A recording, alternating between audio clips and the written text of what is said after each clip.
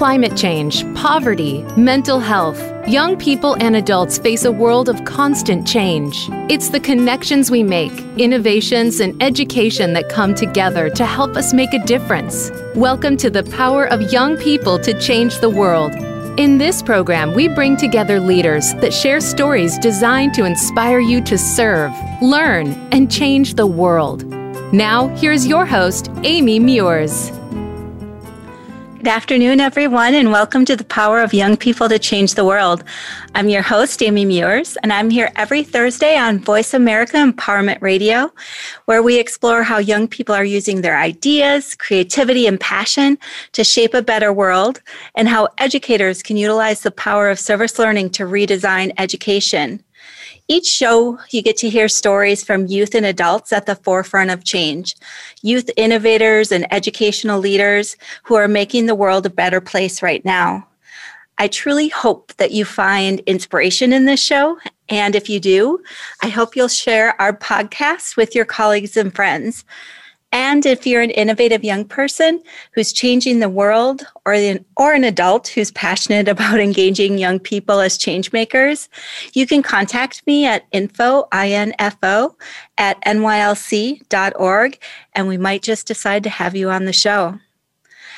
Joining me today, I have an extraordinary young woman. Her name is Merrit Jones. Merritt's a senior advisor for Student Voice, which is a national student-led nonprofit organization that's really working to position students as storytellers, organizers, and strategic partners who advocate for student-driven solutions to educational inequity. Merrit joined Student Voice after she noticed some disparities among South Carolina schools and the lack of students in the conversation around how to improve them.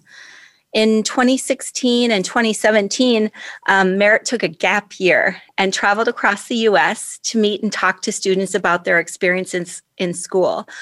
I think it was around that time when I first met Merrit. I think it was the summer of 2016.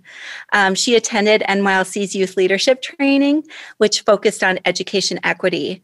And I was thinking back to that experience and that camp and how I met this young, passionate person who really was focused on policy and education and challenging the system. And that was 5 or 6 years ago now. We have this video from the training, and there's Merrit in there stating that the system has blindfolded us to the fact that we are not involved in the system that determines our future. I just think it's so impactful that 5 years later, she's a senior at UNC Chapel Hill, where she created her own interdisciplinary major in education, public policy, and sociology, while she's still working to ensure young people can meaningfully engage in government through things like the Youth in Government Coalition, which we're going to hear more about today. Merrit, thanks for being here and joining me. Welcome to the show. Thank you for having me and for the kind introduction. I think it was summer 2015, so we've known each other, I guess a full 6 years at this point. Wow. Yeah, I was like, I couldn't remember the exact year, but I knew it had been at least 5 or 6 years. I feel like I really want to start our conversation today by taking a step back in time and learning more about you and that journey that you took growing up, what school looked like for you, what was your early education like? I think how does one become so passionate about student voice and education equity? Let's start with way back when. Yeah, and you really definitely met me right as I was starting that journey. But I think we could take it a little further back to elementary school. I grew up going to Title I schools in Lexington County in South Carolina, right outside of the city of Columbia. And I went to an arts high school, or arts middle and elementary school, where I really got to spend a lot of time thinking about arts curriculum and seeing an integrated approach. And during that time, I think, one of my early activation stories is that I believe I was in 3rd grade, maybe 4th grade. And my mom, who's an introvert, who actually didn't grow up she grew up in Myrtle Beach, South Carolina, decided that she wanted to run for school board. I think it really surprised us. And I look back on that experience now and think, it surprises me my mom did that. And so I was very much involved in going door to door with her and trying to get her elected. And she was elected and served one term. And it was really in that term I started to see how important those positions were and how important it was to have good and thoughtful people in those positions. That board was very dramatic and a lot of, I think, sometimes not the best decisions being made for students were happening. And so it was really that early experience from like 3rd to 6th or 7th grade where I was watching my mom come home so frustrated from board meetings, wanting to be able to make a difference in that way and finding it challenging. And we were having conversations about policy and starting to kind of raise my consciousness about what school policy at a district level could even look like. So I would say that was really kind of an reflection, the start of me starting to become aware of what ed policy could do. That's amazing. It's always the adults around you that can have such an impact and open your eyes to what's going on in your community. And it's wonderful that your mother took you along on that journey. As an introvert, I can appreciate what it must have taken for her to step out and do that. What were some other early influencers for you? So then I think we'd have to skip a couple of years to high school. So I went from, this district that is largely made up of Title I schools to another district within the same county. South Carolina has a lot of districts that, there might be 4 or 5 school districts in a single county. And so 10 minutes down the road, we moved to a new high school after I'd finished my freshman year. And this new school that I attended was a $120 million brand new public school, again, within the same county. And I think that kind of stark change in my educational experiences going there really quickly had me asking questions about how could this be possible? That within the same county, you could have buildings where ceiling tiles were falling in and teachers were having to finance so much of their own like school supplies. And again, same county, 10 minutes down the road, new school district, brand new, beautiful school. I say often, I was in a class and we were watching a documentary called The Corridor of Shame, which highlights along I-95 near the coast of South Carolina, those school districts that neighbor that highway are notoriously underfunded by the state and have been a part of, decades-long lawsuit for equitable funding in our state. And so I was learning about this lawsuit in these school districts, watching it on like a 52-inch flat screen in this brand new school building. And I kind of had this moment of like, how could this be possible? How can we be sitting here and, 20 minutes down the road, schools look so incredibly different. And so it was really those early experiences of watching just and experiencing 2 incredibly different school systems within my state that I wanted to know how it could be possible and how young people could start being included in that. So I was just asking so many questions. It really started with me meeting with anyone who would meet with me. I went to my school district CFO to ask, please tell me how school finance works. I don't understand it. It seems convoluted. I'm still, 6 years later, still learning. And I don't know if anyone has figured out fully school finance, but it's something I'm still passionate about. And, I just kept asking people to sit down and talk to me and kind of using my power as a young person to cold email people to see if they would answer some questions for me. So I'm curious. So it was your own, you were sparked by curiosity, it sounds like. When did you connect it to this larger idea of education equity?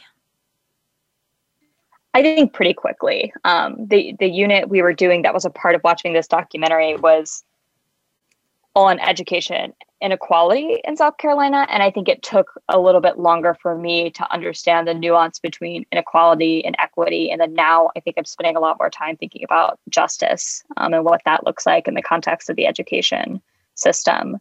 And so I think I pretty quickly started to realize that it was the inequality and equity that was happening in the school system that I was starting to see. And then I think it took years of me starting to meet students. And shortly after, I wanted to meet other students and hear their experiences and hear what they were seeing and learning and really just like experiencing within their own school buildings. And so shortly after, I kind of planned this tour of schools with one of my colleagues, Andrew, and we spent a week of my senior year of high school traveling across the state of South Carolina to have conversations with young people about what is happening in South Carolina schools and how we might come together to do something about it. I'm gonna ask you to think back, and were there some memorable moments from that tour, like stories from students that just stuck with you, that are still with you today? So many. I'll start with, I think, the most memorable and one that we can share with the audience afterwards. So we went to a school, it's called North Middle High School, so a combined high school in South Carolina and rural, and kind of the low country, kind of in the border of the Midlands in the low country. And we were having these roundtable discussions. I think we had 2 or 3 different roundtable discussions, and every discussion we were hearing, you've got to meet Robert. You need to meet Robert. Robert will tell you about this. And we were like, who is Robert? We clearly need to meet this student. And so finally, Andrew and I get a chance to sit down one-on-one with Robert. And all the other students had said to us, he runs this school. And so we meet this high school senior who quite literally was running the high school. When I say that, I mean, the district would call him for things. He was keeping order. He served as a counselor in so many ways for students, since the school didn't have, a specific school psychologist. And he was really serving in so many ways as like a quasi principal and like a backbone of the school as a high school senior. It was just so wise beyond his years. And we instantly called up a reporter we knew at NPR to say, we met this student that you need to write a story about. And she did this really incredible feature on Robert and his role within the school and this broader community. And I mean, I've still never met anything like it, to seeing, quite literally a high school senior running a high school. And I'm still in touch with the student. He's in training to be a pastor now, and just really remarkable young person who just dedicated all of his life to his school and community. That is a story that I don't think any of us will forget after you telling that. It's absolutely amazing what young people can do when they decide that they want to tackle something. And obviously, Robert is a perfect example of that. We're actually going to just take a brief pause and for a commercial break. And when we come back, we'll continue our conversation with Merrit Jones. So stay with us on the Power of Young People to Change the World, Voice America Empowerment Radio. We'll be right back.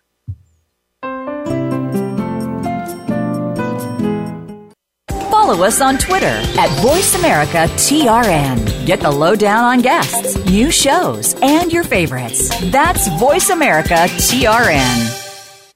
For nearly 40 years, the Minnesota-based National Youth Leadership Council has worked globally to transform classrooms, empower teachers, and captivate students by leading the way in providing high-quality, dynamic service learning content to school districts, classrooms, after-school programs, and everything in between. NYLC accelerates student achievement by strengthening academic, civic, and character outcomes through service learning. They tap into the passion, creativity, and ingenuity of all young people to make meaningful change happen. NYLC offers a variety of paths to reach service learning excellence through membership, its annual Spring National Service Learning Conference, customized professional development, tools, resources, and soon to be released Getting Started in Service Learning, a book designed for teachers ready to lead the way to address real-world issues with all young people, inspiring them to serve, learn, change the world. Visit nylc.org to learn more today.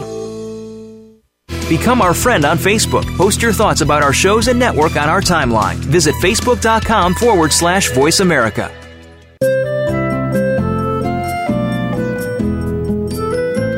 You are listening to The Power of Young People to Change the World with Amy Muirs. To find out more about Amy and the National Youth Leadership Council, please visit nylc.org. Now back to the show. Welcome back, everyone. We're here with Merrit Jones. She's Senior Advisor for Student Voice. And when we, before commercial, Merrit was sharing with us the story of Robert and how the senior in high school was running one of the schools in South Carolina that she visited during a 1 week where she was traveling across South Carolina, meeting young people at schools. And so my question, Merrit, is, okay, Robert was a senior in high school and he was running the school. Like everyone told you, you have to talk to Robert. He's in charge. What happened when Robert graduated? Do you know kind of the status of that transition and what happened after he left? Yeah, one thing he was really concerned about was that fact. He was really worried about what would happen when he left. And so I think we kind of caught him in a place where he was trying to groom his replacement of someone who, he could show where all the things are, make sure that they knew all the teachers and the things that those teachers needed.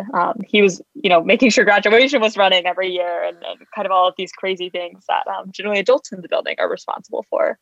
And so he was really in the midst of trying to groom a younger female student to be his replacement. And so from last I heard, I imagine she's also now graduated. This was again 2015 or early 2016. And so have still kept in touch with him and he's doing well. But yeah, he was really, really concerned about that fact because he had really been such a central part to that school for so long.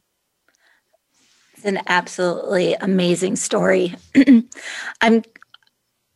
You talked about traveling around South Carolina, expanding your knowledge on what was happening in schools. You also talked about really thinking about instead of education equity or inequity, really focusing on justice. How have you grown your own knowledge around this topic? What are some of the things that you do to expand and explore and educate yourself? I mean, lots of things. I think I'm continually growing. I think this last year especially has been a really remarkable growth year for me, for the work we do at Student Voice, trying to get clear about the language we use and how to be thoughtful about it, ensuring that we are doing our work with a racial equity and justice lens. But I think I really, over the years, I was fortunate, and I know you mentioned earlier, that I was able to take a gap year. So I got to spend kind of a whole year in between graduating from high school before I went to college, reading a lot. I spent a lot of time reading about equity and also just reform movements. And it was also in the midst of the Every Student Succeeds Act kind of reauthorization being passed. So I spent just a lot of time thinking about these issues. And then once I got to college, I made my own major so I could really tailor my school experience to be studying the kinds of things I was experiencing outside of the classroom. I knew that for me to be able to continue to work, I had to make school work for me. And school really just couldn't get in the way of my education. And so I really tried to find classes where I could learn from professors who, had done really interesting research on writing. Right now I'm spending time in a kind of a graduate level social movements course where I'm spending a ton of time thinking about how do we use these words and how do organizations and movements and education equity fit into the broader kind of movement space. And so definitely I've just spent lots of years trying to think through that and have a lot of learning to continue to do. I'm spending a lot of time working on and reading through a lot of abolition reading on abolitionist teaching in schools and thinking about, how do we fully disrupt the system and blow it up? So that's kind of where I'm at right now, and still have lots more reading in the abolitionist kind of school to continue doing. Thank you for sharing that. I think it's so important, that piece you said about having school work for you, like that it's supporting what you want it to support. So thanks for sharing that. How did you become involved in Student Voice? How did that happen? Actually, it's I think your fault. I think you all years ago, I had found you all from quite literally, it was just in my school newsletter. And that's when I applied to go to summer training. But then shortly after, I think in a newsletter you all put out, years ago, I mean, it must have been fall of 2015, I clicked on, and Student Voice was in something you all had posted. And I just reached out to the founder and had a phone conversation with him, and then was introduced to my colleague, Andrew, who was going to go on this national tour of schools in the 2016 calendar year. And that was when I ended up going on tour with him in South Carolina. We hit it off really well shortly after I decided to take a gap year. And then next thing I knew, I was doing Student Voice full time for a year before heading to college. And I've just kind of stayed involved ever since. I pretty quickly really fell in love with the work and knew that it was what I wanted to do for many, many years to come. And here we are kind of 6 years later. That's wonderful. It's always amazing when, you get a little inspiration from a newsletter. So that's wonderful. Yes. Power of newsletters. Sometimes people read them, and I certainly did. And it's changed my life. That's wonderful. For those people listening who don't know Student Voice, they all should know Student Voice. So can you tell us a little bit about the organization, what they're doing, what they're up to? Oh, wow. Yes, we are up to so much. And again, I get to wear a senior advisor hat now. So I kind of do campaigns and strategy work, lots of sort of behind the scenes stuff these days. But we're an entirely student-led 501c3. I'm the oldest at 23. And right now we're 15 high school and college students working part-time to run programs for 180 high school students from 36 states. And so spending a lot of time, overall, the organization really just tries to position students as storytellers, as organizers, and as partners to think through student-centric solutions to education and equity. So we do a lot of storytelling work. We have a journalism fellowship and then alumni program where there's a press corps. So we really like to have young people be telling the stories of what's happening in schools and reporting on issues that they care about. So we equip and support them to do that. And then we have a new organizing fellowship, which is our largest program right now, that is kind of training young people and the basics of organizing and kind of how to take a issue from start to finish in a campaign style. I guess, yeah, in a campaign to think about what an issue might look like in your school or school district or perhaps community at large, and then have an ambassador program that's more project-based where you're diving deeper and spending time with young people who are a little bit more experienced in organizing. And so those programs really form our key base where we're in conversation with young people. And those base of students really inform the issues that we act on. Tonight, we're having a conversation about assessment to figure out, what are students thinking about the new regulations that came out around assessment. Over the last year, an issue that pretty quickly emerged was the fact that young people were really, really anxious about taking the SAT and ACT during a pandemic. And so we kind of rallied together to be the student voice and the call to go test optional. And so many, over 75% of the universities did. And we're this week and every week seeing new universities who are continuing that policy. And it looks like, these tests might really be optional to stay. And so that was a big campaign we did. And we spent a lot of time with the Department of Ed, which we can get into. But yeah, just really trying to make sure that our base informs the issues and the campaigns we're putting out into the world. That's amazing. I remember signing on to the letter to try to get universities to not require assessment for entry, at least during the pandemic. But yeah, the more you dig into the topic around justice and education, the more assessment needs to be addressed. So you guys are on it already, which is absolutely phenomenal. Can you talk a little bit about when we talk about student voice or youth voice? I know it's important. It's core to who we are as an organization at NYLC. But how do you at Student Voice talk about and define youth voice and its importance? Yeah, and there's lots of definitions. We use lots of, I think, really useful tools to kind of talk about it, but a definition we use is recognizing and then acting upon the fact that students are the primary stakeholders of school and therefore should be partners in shaping it. And so we really try to make sure that we're emphasizing, it's not just recognizing that young people are, the most populous stakeholders in the education system, but you have to act on that fact. And I think that's where student voice really comes in to try to help not only, organizations, but schools, districts, and then institutions try to figure out how they get from that. It's one thing to say student voice is important or to bring a young person to the table and then another to listen to them, especially when you don't agree with them, which I think everyone loves student voice until students disagree with them. And so I think that's been particularly true during the pandemic, when, young people, quite literally the only students with the lived experience of learning during a pandemic. And, we as adults, I think often think, I was in school once, I know this experience, but right now, that really isn't true. And so I think we've really tried to increase and make a bigger case for why student voice, especially in this moment, is so crucial. Well, and let's hope that we can take this time in place in history and change the direction. And so student voice is incorporated through moving forward, regardless of pandemic. Let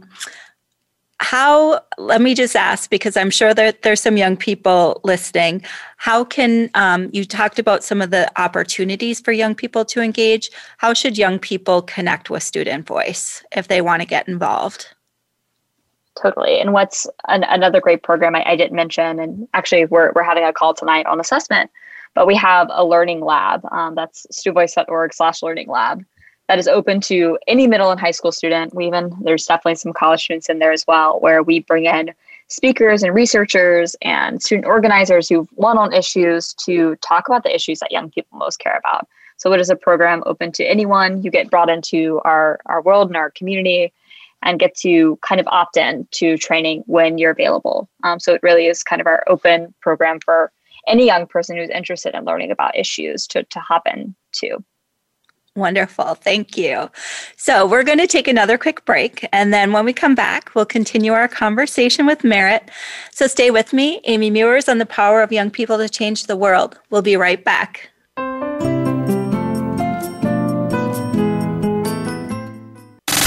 Have you friended us on Facebook yet? Why not? Just go to facebook.com/Voice America or search for the keywords Voice America. Once you are part of our Facebook network, you'll receive daily messages about what's happening with our shows, this week's featured guests, and new happenings at the Voice America Talk Radio Network. And you can add your voice to the always active discussions on our timeline. Just go to facebook.com/Voice America or search for Voice America.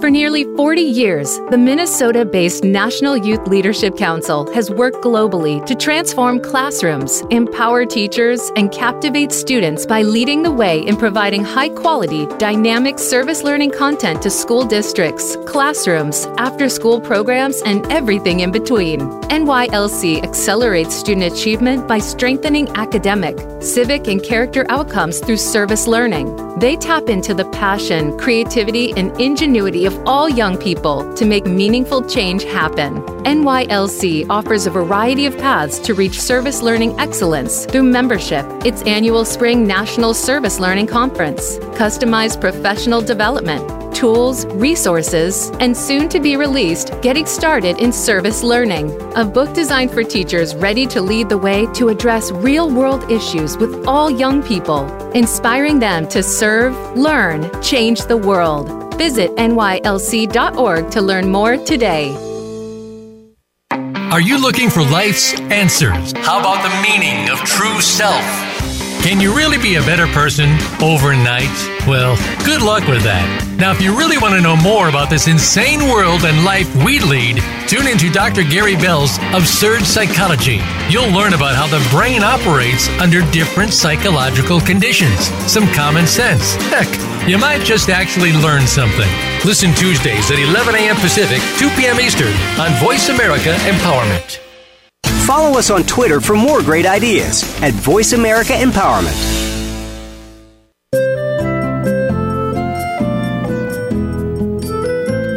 You are listening to The Power of Young People to Change the World with Amy Muirs. To find out more about Amy and the National Youth Leadership Council, please visit nylc.org. Now back to the show.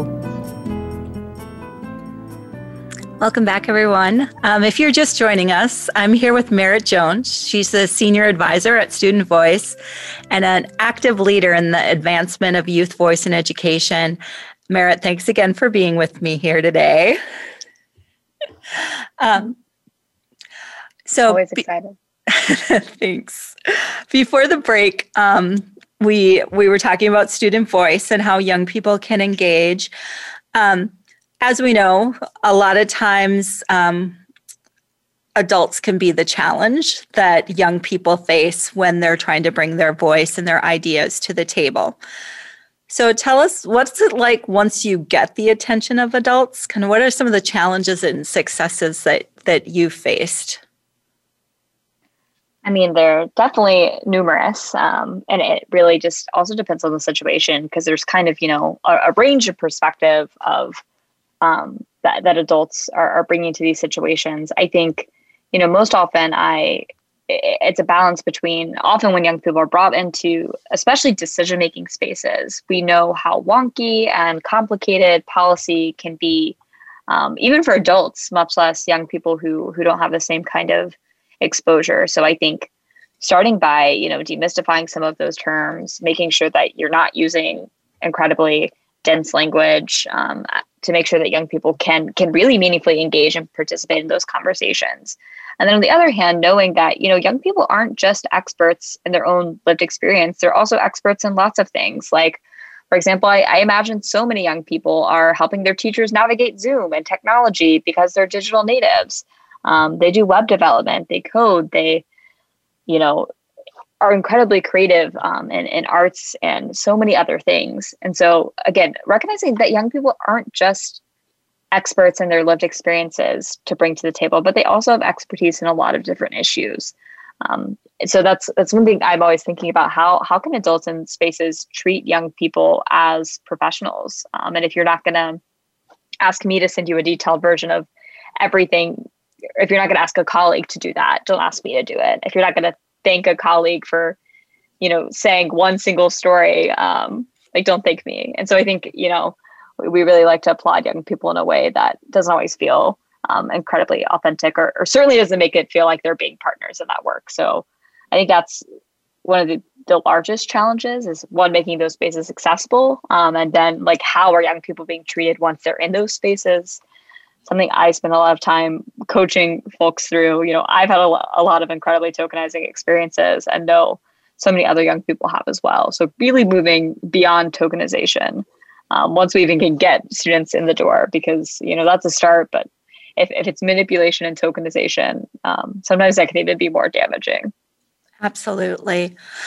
So off the air, you and I were talking about what's happening in Kentucky. Can you share what's going on there with our audience? Oh, yes. And, one thing that's really emerged over the last year is I think, students need to have to rapid respond to issues as they arise. And so some friends I work with in the newly independent Kentucky Student Voice team found out last night through the grapevine that the Senate was going to introduce changes to a bill that would remove the non-voting student member of the State Board of Education, as well as the non-voting teacher member, that had only been introduced this year. And so through the night, those young people quickly hopped on a Zoom conversation, used, email and text and Slack to work out an entire campaign called Save Our Seats that launched as soon as they introduced that. And they did, as they heard they were going to. Now they have hundreds of students across Kentucky, hundreds of educators joining them, lots of organizations signing on to support them. And I think they're going to ensure that bill doesn't pass. So it's, that being a huge challenge. And this isn't the first time we've seen that. We saw in Maryland where, Maryland is one of the states that has the most student members of boards of education. And I work with a lot of those student members of the board. And one of them, was a voting member, and was the vote to decide whether they were going to go back to school. And when that student voted in a way that parents didn't want, parent groups came together and threatened to sue the student, or they did try to sue the student. And so, there were constantly threats to young people who are in places of decision-making power. And so we're starting to see those emerge. And very quickly, I think, again, people underestimating the power of young people to organize and mobilize really, really quickly. I would think if adults have learned anything over the past couple of years, it's that students know how to mobilize quickly.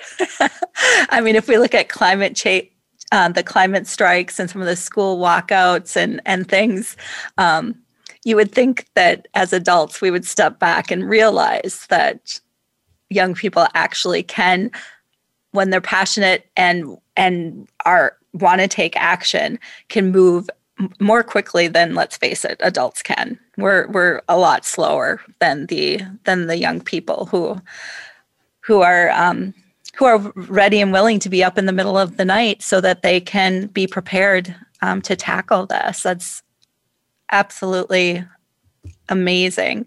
How can people support if they want to help support those young people in Kentucky? Is there a way that they can do that? Absolutely. So the Kentucky Student Voice Team's website is kystudentvoiceteam.org. And on the main page, there's already a place where they've started all the campaign info. Individuals can sign on to show broad support. Organizations can as well, but the campaign is called #SaveOurSeats.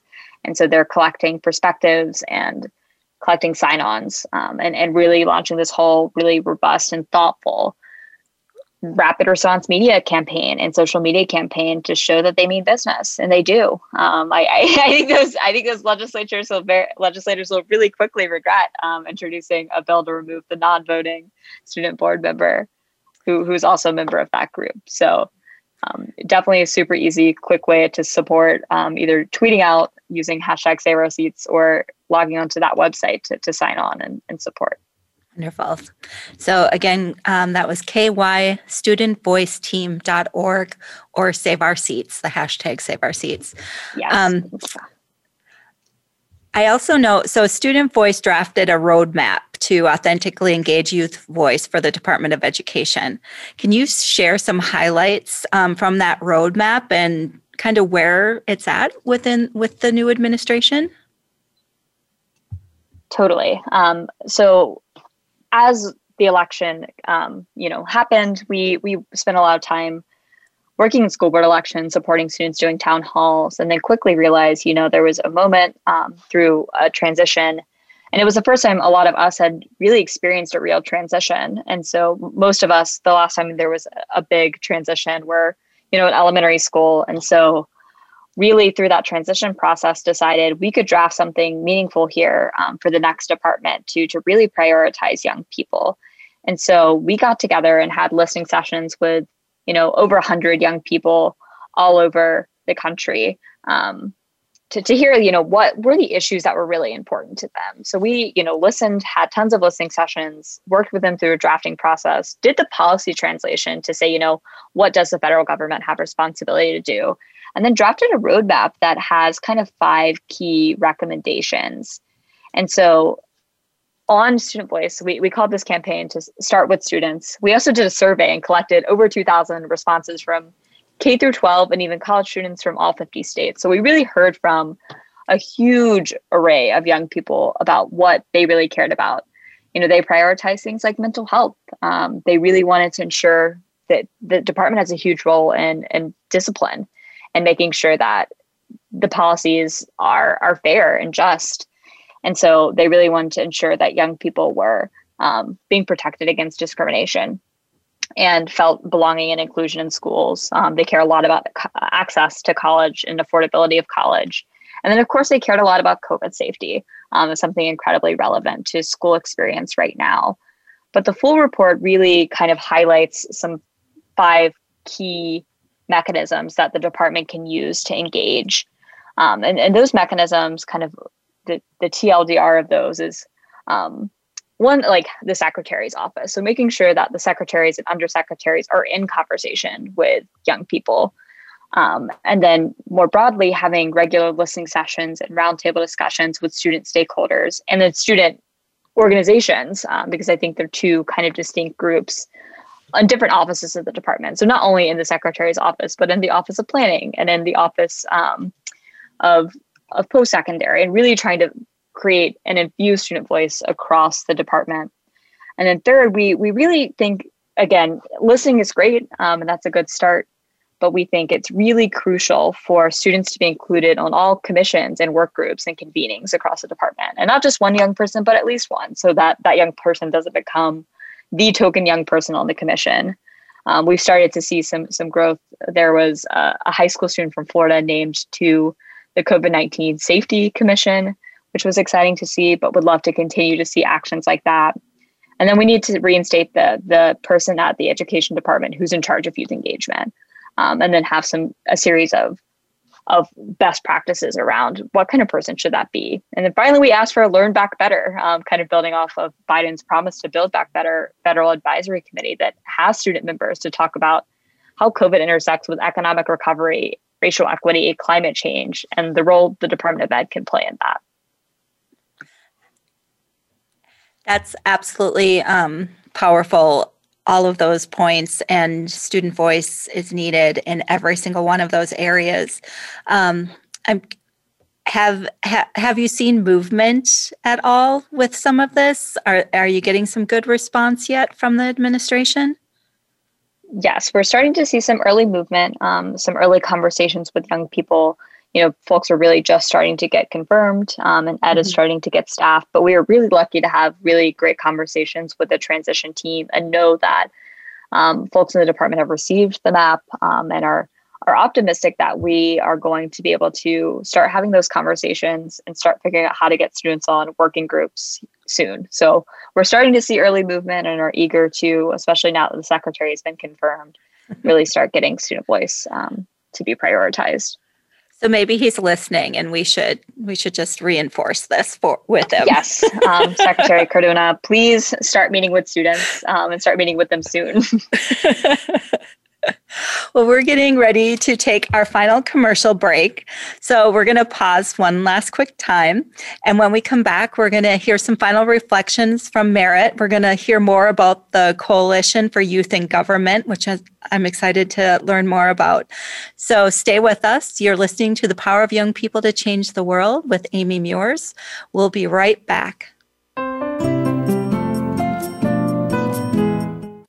Follow us on Twitter at VoiceAmericaTRN. Get the lowdown on guests, new shows, and your favorites. That's VoiceAmericaTRN.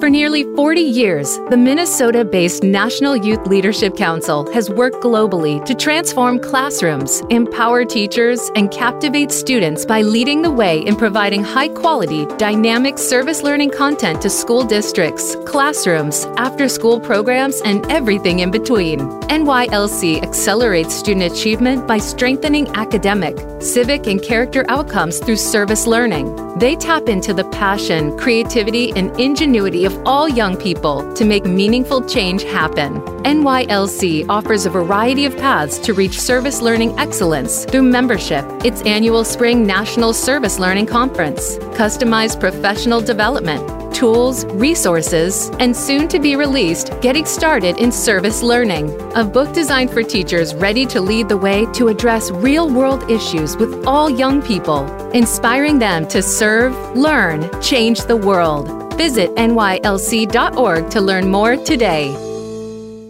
The future of online TV is here. View exclusive content from your favorite talk radio hosts and new programs that you can't see anywhere else. Visit voiceamerica.tv today.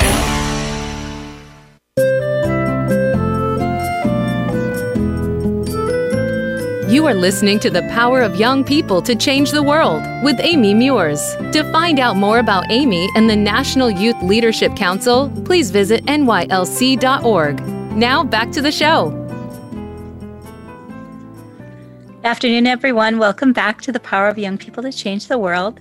I'm Amy Muirs, and I'm here with Merrit Jones. And before break, we did a shout out to the Department of Education to make sure that they're including student voice moving forward into into their plans for the incoming administration. Merrit, I know you're also involved in the coalition, or the Youth in Government Coalition. Can you share a little bit more about that initiative and that coalition, what they're doing? Yes, and that one I think kind of started in a similar vein. I really, my involvement and inspiration came out of the work we were doing with Student Voice. Part of that was, we really spent a lot of time researching what existed and what federal agencies had spent time engaging young people. And Ed really had not done that in a super thoughtful way. Historically, we've seen folks like HHS and HUD do specific programming where they're engaging young people. Even USDA through 4-H and other programs have more thoughtfully engaged young people. So I was spending a lot of time thinking about that interagency piece and learning about federal agencies. And kind of at the same time, the transition team had started a weekly call where young people from different organizations were invited to just listen, and they brought in different folks from different agencies. And then those now are weekly Office of Public Engagement calls that young people are invited to. And through those calls, I was talking with people who were part of them and having conversations over text and through the Zoom chat, and pretty quickly became apparent, this is a good start, but this isn't enough. And so we came together to build what became Youth in Gov, which started out as a memo that my friend Jasmine and I, with a couple of others and lots of advice, penned, and then started just reaching out because through my years of work with Student Voice, have spent a lot of time working with other young people at different organizations. And then pretty quickly, it was clear that there was consensus that across issue, we could come together around the idea that young people needed to be represented and needed to have a specific office built out to work through issues that are unique and impact young people. And so that coalition has now grown to more than 60 organizations from every issue. We have folks in the gun violence space like March for Our Lives. We have folks in the climate space like Sunrise and Extinction Rebellion. We have immigrant groups like United We Dream. The Center for Native American Youth has signed on. I mean, we have a really broad coalition of folks across all these issues who agree young people need to be a priority in these, and not only this administration, but everyone that follows it. I think the memo and now an executive order that's been created by this coalition really just seeks to create the infrastructure to not only listen to young people, but to have them in policy conversations by hiring them through personnel and also through building out an office that it's their full job. For a long time we've had, one person in the office of the president who young people are one part of, 4 or 5 things in their portfolio. And we really need to ensure that there are dedicated personnel to listening to the issues of young people, engaging them thoughtfully, and then connecting those issues and concerns raised to the actual administration of programs that the federal government does. And I think that became really clear. And today is our official launch. We're on the 50th day of President Biden's first 100 days. We're trying to make a statement that we want this done in the first 100 days. We need young people to be a priority. We make up over half of the U.S. population and really need to ensure that our voices and issues are prioritized. Absolutely. Very well said. I generally like to ask the final reflection question being about what advice would you give young people who want to tackle an issue? So I'm happy to have you answer that question. Like what kind of advice would you give? But I'm also curious in our last couple of minutes together, what's different about this time where it just feels like there's more momentum for this work and for the role of young people than ever before. And I'm curious if you're feeling that or if you could just respond to that. I think you're right. And I hope you're right. I feel it too. I think, we saw young people turn out in record numbers in the election. And then we saw young people over the summer turning out for racial justice and showing up in, unprecedented ways. And I think that energy from the summer into the fall is continuing into 2021. And young people, I think, are sick and tired of having, being pushed to the margins, and particularly marginalized young people who have been demanding that, justice be a part of their schools and systems. And so I think that we really are in kind of a watershed moment where we've had the convergence of all these crises that have really impacted and disrupted everyone's daily lives, but especially the lives of young people who, were left out of stimulus and left out of so many of the policies. And I think it is clear that is why young people need to be at the table. And I constantly, and I think people who are in conversation with young people know that the things that they bring up surprise us. And their voices are so valuable, not just, again, because of their lived experiences, but because of the energy and dedication that they can bring to the work. So I do absolutely think we're in a moment. And I think it is absolutely incumbent upon elected officials and decision makers to thoughtfully start engaging young people, or we'll lose some of that momentum. If we want to continue to see increased voter turnout and increased engagement in democracy, it requires that, decision makers be in conversation and showing up for young people as well. So I think we're really going to figure out how we hold folks accountable for the way that young people showed up in November and will continue to show up. Any final reflections or advice that you would give a young person who wants to to take on a strong issue like justice and education?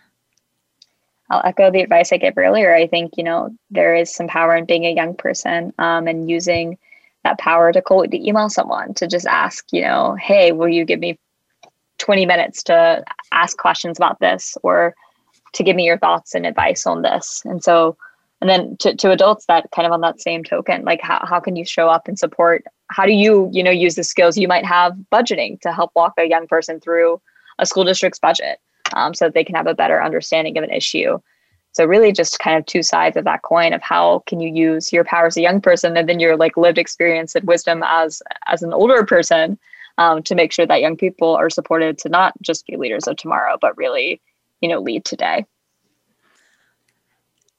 Merrit, thank you so much for joining me here today, sharing your journey and your experience, and how you have led from the very beginning and tackling an issue that you're passionate about, and how you've created that journey for yourself. I really hope that the young people listening walk away with a sense of empowerment, that their voice, their passion, their ideas and innovations are what we need right now. And now is the time for them to really share that and engage. Again, you can learn more about Student Voice on their website at stuvoice, stuvoice.org, or you can email us at info@nylc.org and we'll make sure to get you connected. I want to thank our listeners for being here with us today. And if you missed the start of today's show, or you'd like to access prior shows, visit our homepage on Voice America Empowerment Radio, or download the podcast from iTunes, iHeartRadio, Spotify, Google Play, all those fun places. Next Thursday, we're going to have a great show. Some folks that Merrit knows. We're going to have Walter Cortina from Bridge Makers. So they're a grassroots youth-led organization based here in the Twin Cities. They, in partnership with Youth Prize, launched a campaign to overturn a state law that prevented youth from accessing unemployment benefits or pandemic unemployment assistance. So this issue sparked significant engagement and passion from youth across the Twin Cities, especially those from low-income families and communities of color. So you're going to want to tune in to hear Walter's story and the impact that this youth-led organization is having on state policy. Remember, you can always find us on podcasts at Voice America Radio. And make sure you mark your calendars for every Thursday at 6 o'clock Eastern. And until next week, please don't be afraid to serve, learn, change the world.